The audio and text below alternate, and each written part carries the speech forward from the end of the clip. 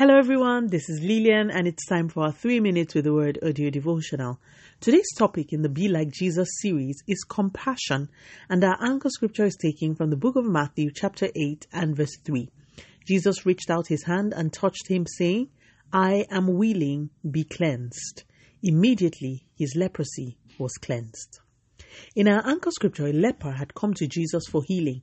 Now, leprosy wasn't just a regular ailment. Not only did it come with pain and deformity, lepers were ostracized and othered in Israel at the time. They were labeled as unclean and could have no interactions with people who did not have the disease. They often stayed outside the camp until such a time as they were cured or made well. The Bible says that Jesus reached out his hand and touched this leper and said, "Be cleansed." This same Jesus that could say a word and sickness could be healed.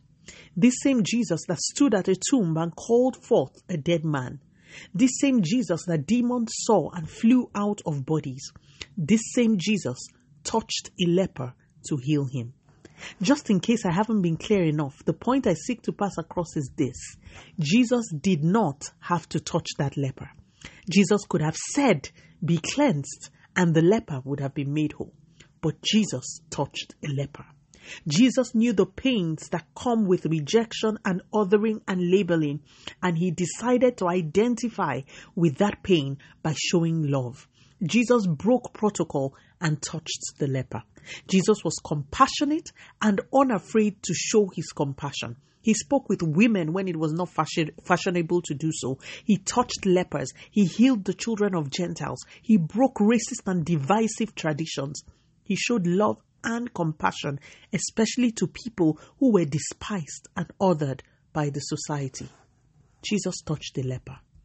Question: do you know the struggles of people around you?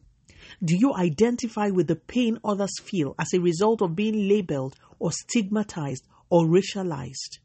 Can you dare touch the lepers in your life? Jesus showed compassion. Be like Jesus. Let us pray. Father, in the name of Jesus, thank you so much for your word.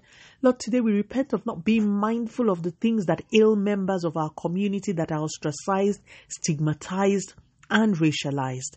We receive the grace to show compassion to all people and to show love where it is lacking. Continue to take all the glory, Almighty God. In Jesus' mighty name, we have prayed. Speak to you again soon. If you are blessed, please drop me a line on audiodevotional@yahoo.com or on our website at www.3minutesaudiodevotional.com. You could also follow us on Facebook, Instagram, YouTube, and Twitter at 3 Minutes Audio Devotional. Remember, wrapped up in God's Word is all you need for your change to come. Love you and bye.